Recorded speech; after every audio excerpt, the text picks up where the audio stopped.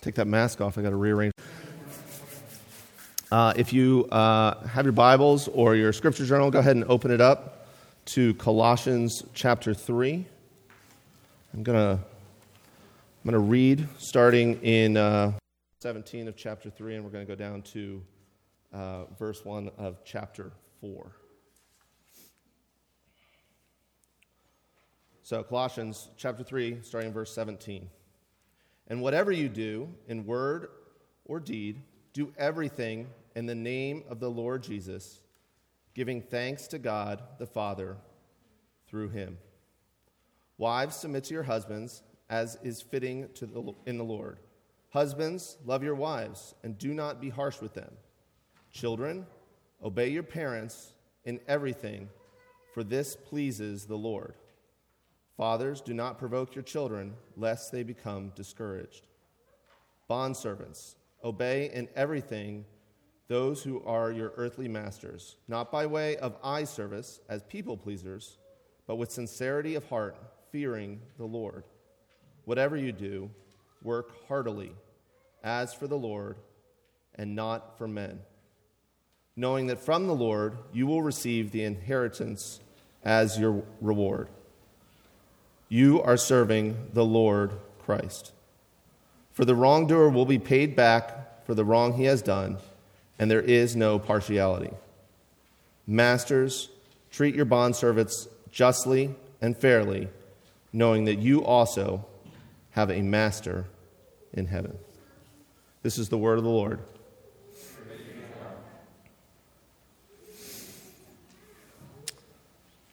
Work to live, not live to work. Work to live, not live to work. These words were shared with me by a supervisor at the very beginning of my career after I graduated from college. He was probably 20 years my senior, and he was sharing this as a way to encourage me, as a way to help me. I think he saw me very clearly. Work to live, not live to work. He saw me seeking to fulfill his every request, willing to work whatever hours were required or requested, and maybe even a few more, eager to move up and advance, eager to be seen as valuable to the company. His words were intended to provide me perspective on why I was working. Work in my career to provide for what I needed to live, but not to devote my life to work at the expense of actually living. Now, this isn't biblical advice. It wasn't shared to me in a biblical context or intended to be biblical in any way. I think he told me this out of a genuine desire to care for me. I think this was advice that I would later find out that he had come to through trial and some amount of regret. His first marriage had ended in divorce, and that was something he attributed mostly to being too career-focused and neglecting his family. At this point in his life, he was remarried, and he had a new little girl, and he was very determined to not make the same mistakes again. I found this advice helpful in some ways as I continue to battle against finding balance of work and not work, being at home. But it's incomplete. It doesn't fully espouse a biblical view of work. And this morning, we're going to study what Colossians tells us about the right way to view work. What does the Bible have to tell us about how we are to work?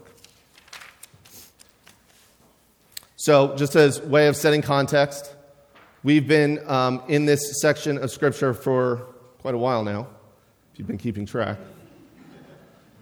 But all of these verses, 18 to 4:1, are really examples that are flowing out of verse 17 of chapter 3. And whatever you do, in word or deed, do everything in the name of the Lord Jesus, giving thanks to God the Father through him. So far we've looked at marriage in the name of the Lord. What does it look like to be a husband in the name of the Lord? What does it look like to be a wife in the name of the Lord?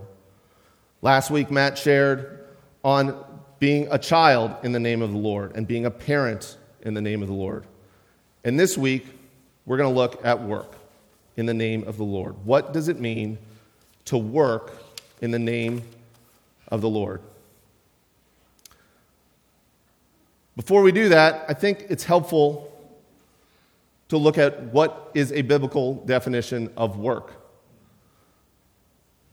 We get tied up nowadays in work being about your career. And we ask, you meet someone new and you might say, what do you do? And that's really a question about where they work, but in a lot of ways, I think it tells us when we answer it how we describe ourselves and how we see our value in what we do for a living or do in our jobs. But I'm not sure that's an accurate description of what work is from a biblical point of view. So when we want to look at this, we go back, and we're going to go all the way back to Genesis. So if you have your Bible, you can flip back to Genesis 1. We're going to look at 3 passages in Genesis 1, 2, and 3, and we're going to have them up on the screen as well. So we're going to start Genesis 1, 26 to 28.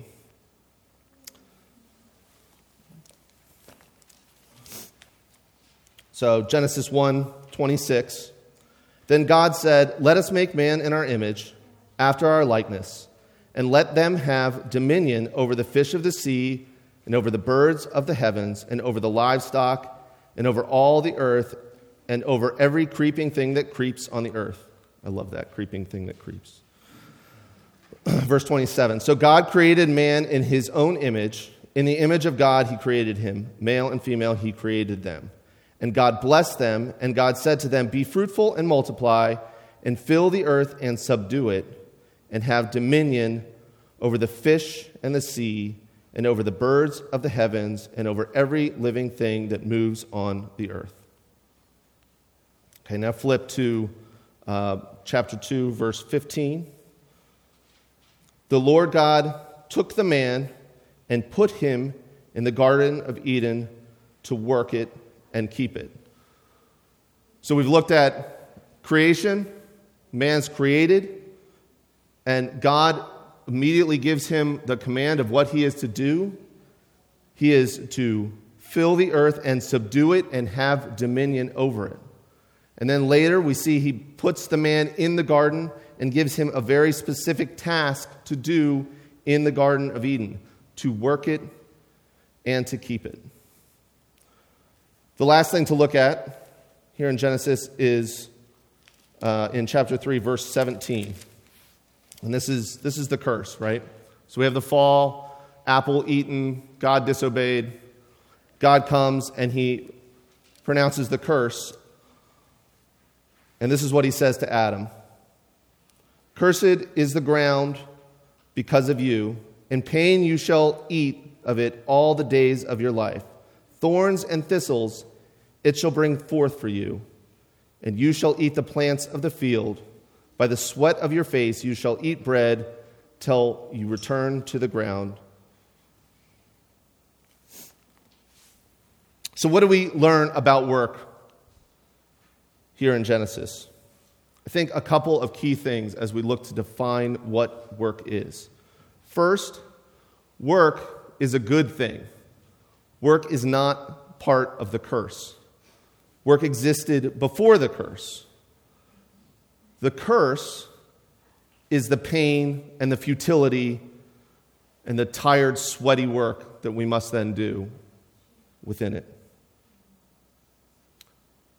I think we also see that work is God's plan. Immediately following creation, he sets Adam to work. There isn't anything else he tells Adam other than to get to work. I also think there's an aspect that we can get very confused about provision. There's a clear connection here between work being part of God's plan to provide for us. But it's more than that. Work is Work is to bring order to God's creation. We're there to govern it, to subdue it, have dominion, to bring order. I was pointed to this helpful definition in a book by Tim Keller. It's called Every Good Endeavor. And so here's the quote. We are continuing God's work of forming, filling, and subduing. Whenever we bring out of chaos, whenever we draw out creative potential, whenever we elaborate and unfold creation beyond where it was found, we are following God's pattern. So what is work? In one sense, work is bringing order out of chaos. That's what we are called to do when God says, subdue the earth and have dominion over it. We are to govern it. We are to have order. So think about your life and the work that you do, whether it's at your job or at home or anywhere else. How do you bring order out of chaos? When I clean my kitchen after my family of 9 has eaten dinner, that is my attempt to bring order out of chaos, because I assure you that kitchen is nothing but chaos. Whenever I change my daughter's dirty diaper, that is chaos, and it needs order. When I'm studying a new topic, when I'm trying to learn something new, concepts and knowledge, they're chaos in my head until they're brought into order and I have understanding. As an engineer, when I build something, I'm taking parts and components that are currently stashed in different bins or not put together, and I'm bringing them together to make something useful. I'm taking chaos and I'm bringing order. When I fix a leaking toilet at my home and it is causing massive chaos, I'm bringing order from that chaos. So when we talk about work this morning, this applies not only at your job where you may be paid. This applies when you are volunteering. This applies when you are working around your house, when you're doing all of the work that you do during your day, parenting and cleaning and everything else that you do in your home. If you're a student and you're studying, whether you're alone studying or you're in a class studying, that is work. And what we have to talk about today applies to every single one of those circumstances.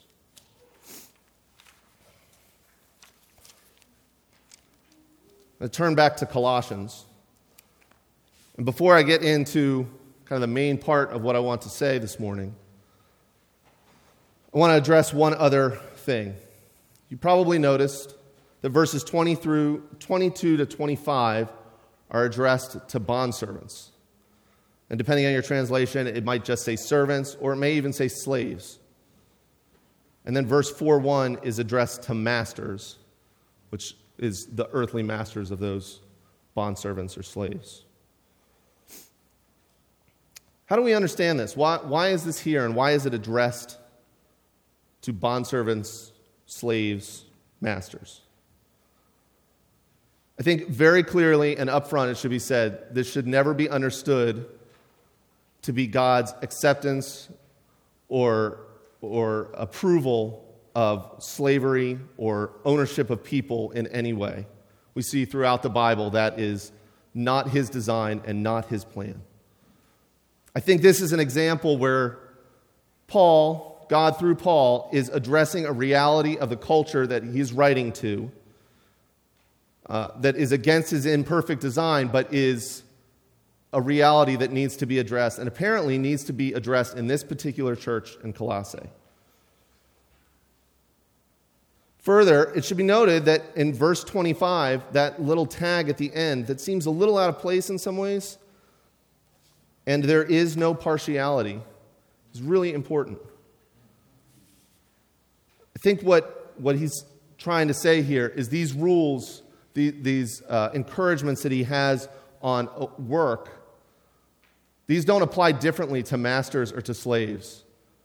This is the same. There's no partiality. There is no difference in God's kingdom between slave or master. This can be seen as God flattening or eliminating, rejecting the hierarchies that we see on earth.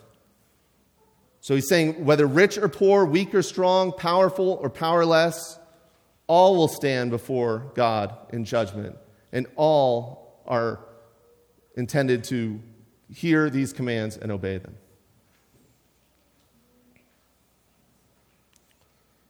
God promises reward for the powerless here and judgment for the powerful who abuse their authority. So where does that leave us in 2020? I feel very comfortable in saying none of us here are slaves, and praise God, none of us own slaves. What Paul has to say, however, very much still applies to us. As I said, the principles apply equally across earthly power structures, from the lowest rung to the highest rung, so therefore clearly it applies everywhere in between, for there is no partiality. So this still applies to us, whether you're the CEO or you're working in the mailroom, whether you're paid for your work or you're volunteering, if it's your primary vocation, or you're studying at school or working in your home, what God has to say to us about work still very much applies. So, 3 points that I want to make this morning to give us God's perspective on work. First one is why we work. The second one is how we work. And the third one is for whom we work. Why we work, how we work, and for whom we work. So, let's get started with why we work. From what we read in Genesis, I think it's very clear the main reason why we work is God made us to work. As soon as Adam was made, as we said, God set him to work. And we know that we are image bearers of God. He makes us in his image. And God is a working God. Right before what we read in Genesis is God doing work, is God creating, is God at work. So it shouldn't be a surprise that those made in his image are also intended to work. God has given us, made us to work, and he has given us work to do. He has given us a planet, and he has told us to subdue it, to tend it, to dress it, and to cultivate it. As I said, God has connected work to provision. It seems that it is his principal mechanism through which he provides provision for us, but that shouldn't be seen as a restraint on his ability to provide provision in other ways, nor should we see provision as the main motivation for working. The reason we work is God made us to work. And actually, in verse 24 here in Colossians, we see more motivation, and it is not earthly provision, it's provision, inheritance, and reward in the Lord. So verse 24, knowing that from the Lord you will receive the inheritance as your reward. So there may be some reward, compensation here on earth, but that's not our main motivation. Consider the slaves and bondservants that this was originally written to. They very likely saw no reward for their work here on earth, or very little compensation for their work. And yet they were still called to work and obey. Their motivation was not from their earthly masters, nor is ours.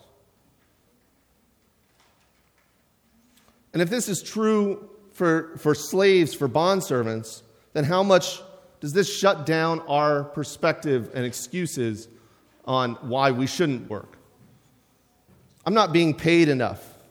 No one will notice if I don't work. What I've been asked to do is unfair. My boss is a jerk. No one there appreciates me. If our motivation is dependent on our circumstances, then these excuses make sense. But if our motivation comes from how the Lord made us and from the promises the Lord gives us, These excuses are complete throwaway. God made us to work for His purposes, and He promises reward for the work that we do. Point number 2, how we work. So now that we know why we work, the question should be, what does it look like to work? I think there are 3 main verses in this passage that describe how we are to work. In verse 22, it says we're to work with sincerity of heart, sometimes translated wholeheartedly or singleness of heart. Verse 23 is very similar. Work heartily, with your whole heart, willingly, or with enthusiasm. And verse 4:1, justly and fairly. So how are we to work? We're to give a full effort, with all our heart, with excellence. No lack of quality, no cutting corners, no laziness or idleness in our work. We're to be honest and upright, not disingenuous. No cheating, the highest of standards and ethics. We're to be fair and just, particularly to those who we have earthly authority over. But I think most importantly, we look back at verse 17, which, remember, these are all examples of. How are we to work? In the name of the Lord. We're to work in His name as ambassadors, showing His ways, not our own. So our work should look like how we see Jesus working. We should be following His examples in how we work. He worked with a singular focus. He had a mission. He didn't compromise or cut corners. And His greatest work on the cross, He did completely and perfectly. A work that none of us could ever do. So when people see us working, or they see the product of our work, our goal should be that in some small way, that points to the work that Jesus did. Our work, how we work, and what we do with our work is part of our witness to the watching world. So what does your work and how you work say about your Savior? Do you take the care and attention and effort in your work that reflects the care and attention that Jesus took in His work? Do you serve those around you with your work? Your customers, your coworkers, your employees, your boss, your children, your spouse, your fellow students? Do you serve them in a way that reflects how Jesus served those around Him? As we're reading Mark, as Tyler mentioned, we get to see Jesus at work. In many ways, Mark is focused on Jesus working in a unique way in the Gospels. And I think I'm struck how even while He's working, He still cares for His disciples and cares for those who are following Him. So if you want to see how to serve those around you as you're working, read Mark. It's a good example. So how we work should look like how Jesus worked. Now, I am aware that some of this could hit you and cause discouragement. You could hear this and say, order out of chaos. All I see around me is chaos. I work, and maybe I slow the chaos a little bit, but I don't see order. You see work that is never ending, and before you can declare a task finished, more work rolls in on top of it. Maybe you're at home, and the messes are never ending. You clean up and turn around only to find a new mess to clean up. The laundry never ends. There's always someone wearing clothes that will soon be dirty. Maybe you're at a job where things are not well run and where you're unable to make a difference or make a change to see it improve. And your customers or your coworkers are not well served. This morning, I'd want to encourage you that the Lord God does not judge you on your product. He doesn't grade you on what you accomplished today or any day. He is not an outcomes-based God. He is a redeeming God. He sees you, He sees the work you are doing, and He sees it clearly in a way that no one else can.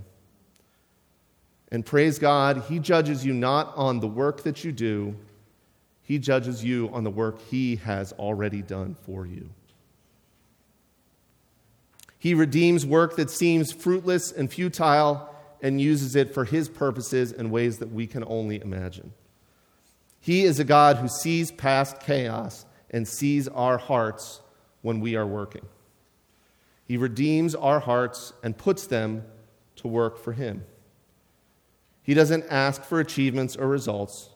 He asks that we obey Him and that we fear and follow Him and Him alone.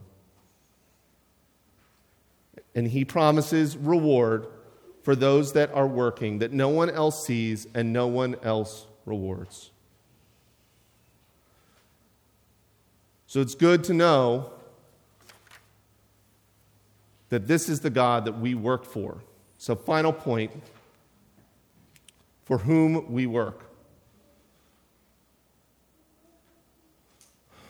This passage could not be more clear about who we work for. No matter what you're doing or where you are working for the Lord. Verse 24, you are serving the Lord Christ. Verse 22, work fearing the Lord. Verse 23, work as for the Lord, not men. And verse 4:1, addressed to masters, should be a master knowing that you have a master in heaven. Our identity is in the one we work for, not in our work or what we do. So we don't work to please the people around us. Your goal isn't to please your project manager or make a dinner that your children will love. Your goal is to fear the Lord. We don't work for earthly masters. Ultimately, you don't work for your boss or the company whose logo is on your badge. You answer to a higher master. You have a master in heaven. You work as for the Lord, not men. So who is this master we work for, this heavenly boss? Consider what we know about God and apply it to work. He is not a master who is relying on us to deliver for Him. He's unchanging. There's no shifting or unreasonable expectations, no moving targets or short-term demands for this quarter. His purposes and His character are constant. He's always present. He's never offline. He's not multitasking or double-booked. And His door is always open.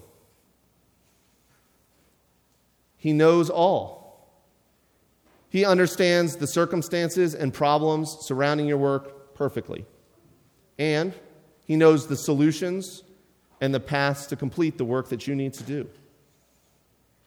He is good and just and righteous in all that He does. There is no question of ethics or judgment. He is without sin, and He does no wrong. He is love. He cares for you, not in what you produce or what you've done for Him lately. He unquestionably cares for you and loves you at every moment while you are working. He is powerful and active. He's fully engaged in His creation and fully able to act and work. He's gracious and forgiving. He knows we are going to mess up. He knows we have messed up. He knows we will be late. We will be incomplete. We will be inaccurate. He knows we will sin, but He forgives and is gracious. This is your boss. This is your master in heaven. Could we ask for anything more? There's a clear warning in verse 4:1 that if you aren't working for the Lord, if you aren't following Him in Christ, He is still your master.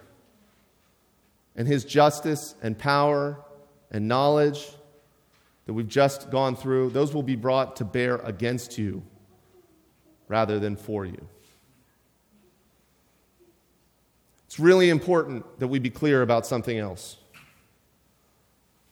Our work is not to gain favor from the Lord.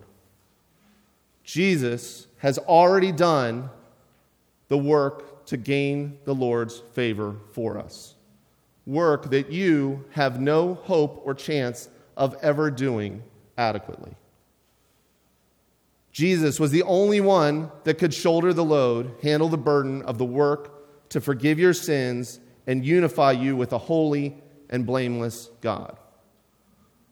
We work for a God that has already done the work for us. We work for a God that has solved our greatest need in the forgiveness of sins. We work for a God that provides us with all the earthly things that we need so that we can put the skills and talents that He has given us to work for Him in everything we do.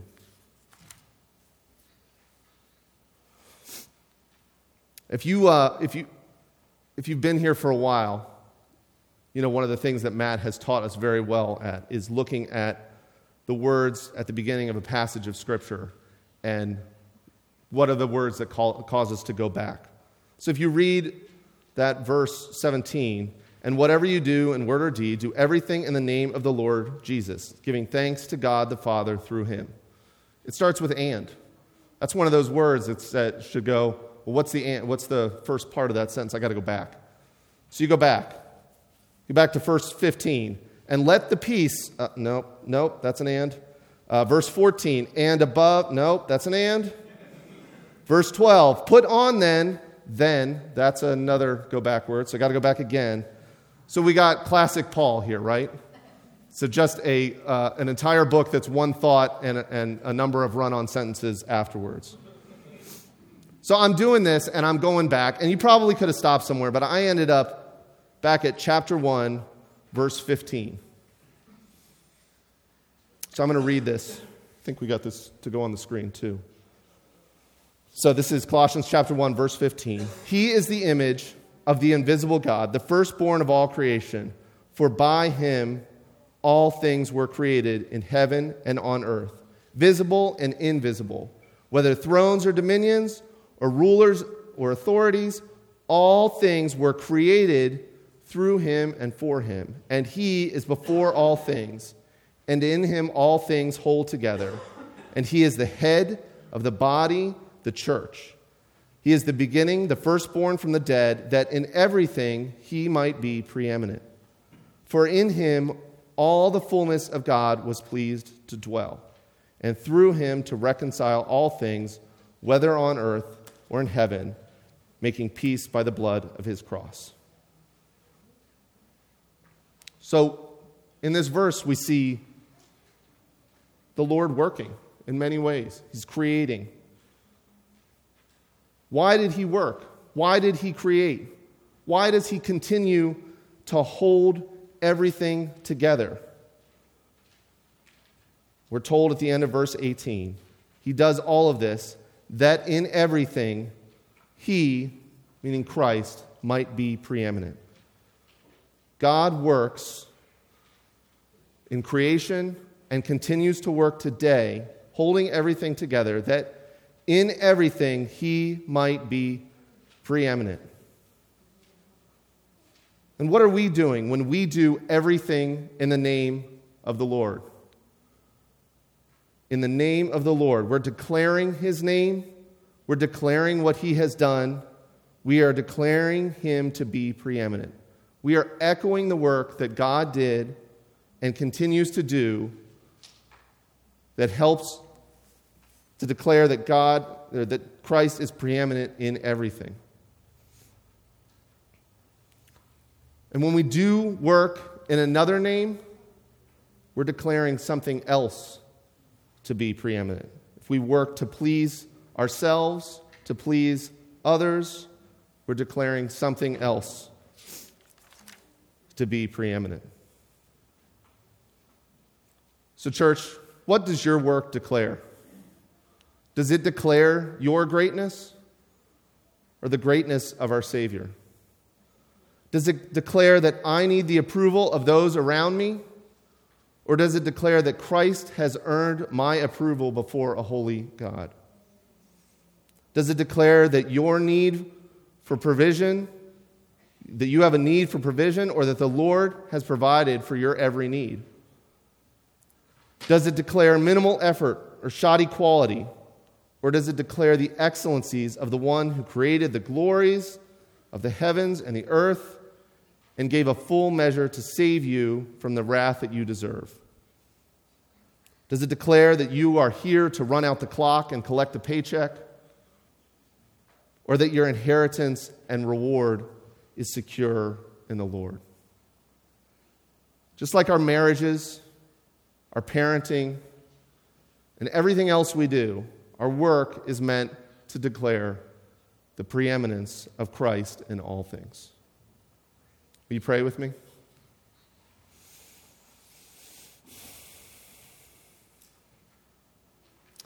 Dear Lord, you made us to work. You made us to serve your purposes, Lord. Lord, I pray that you would give each of us in the work that you have called us to do, and the skills and abilities that you have given us, and the place that you have put us, Lord, you would give us a clear priority for what your purposes are there, Lord.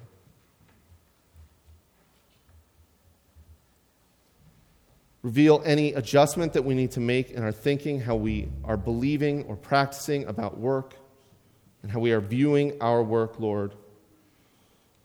If there is anyone here who feels discouraged about their work, Lord, they see their work as fruitless or futile, Lord, Lord, reveal to them your heart for the work that they are doing, that this world may not value, Lord, but that you value immensely, Lord. And for all of us, take our work and transform it. Take it and use it for your purposes, Lord, to build your kingdom, not our own, Lord, to build your kingdom that you might be glorified. It's in your Son's name we pray. Amen.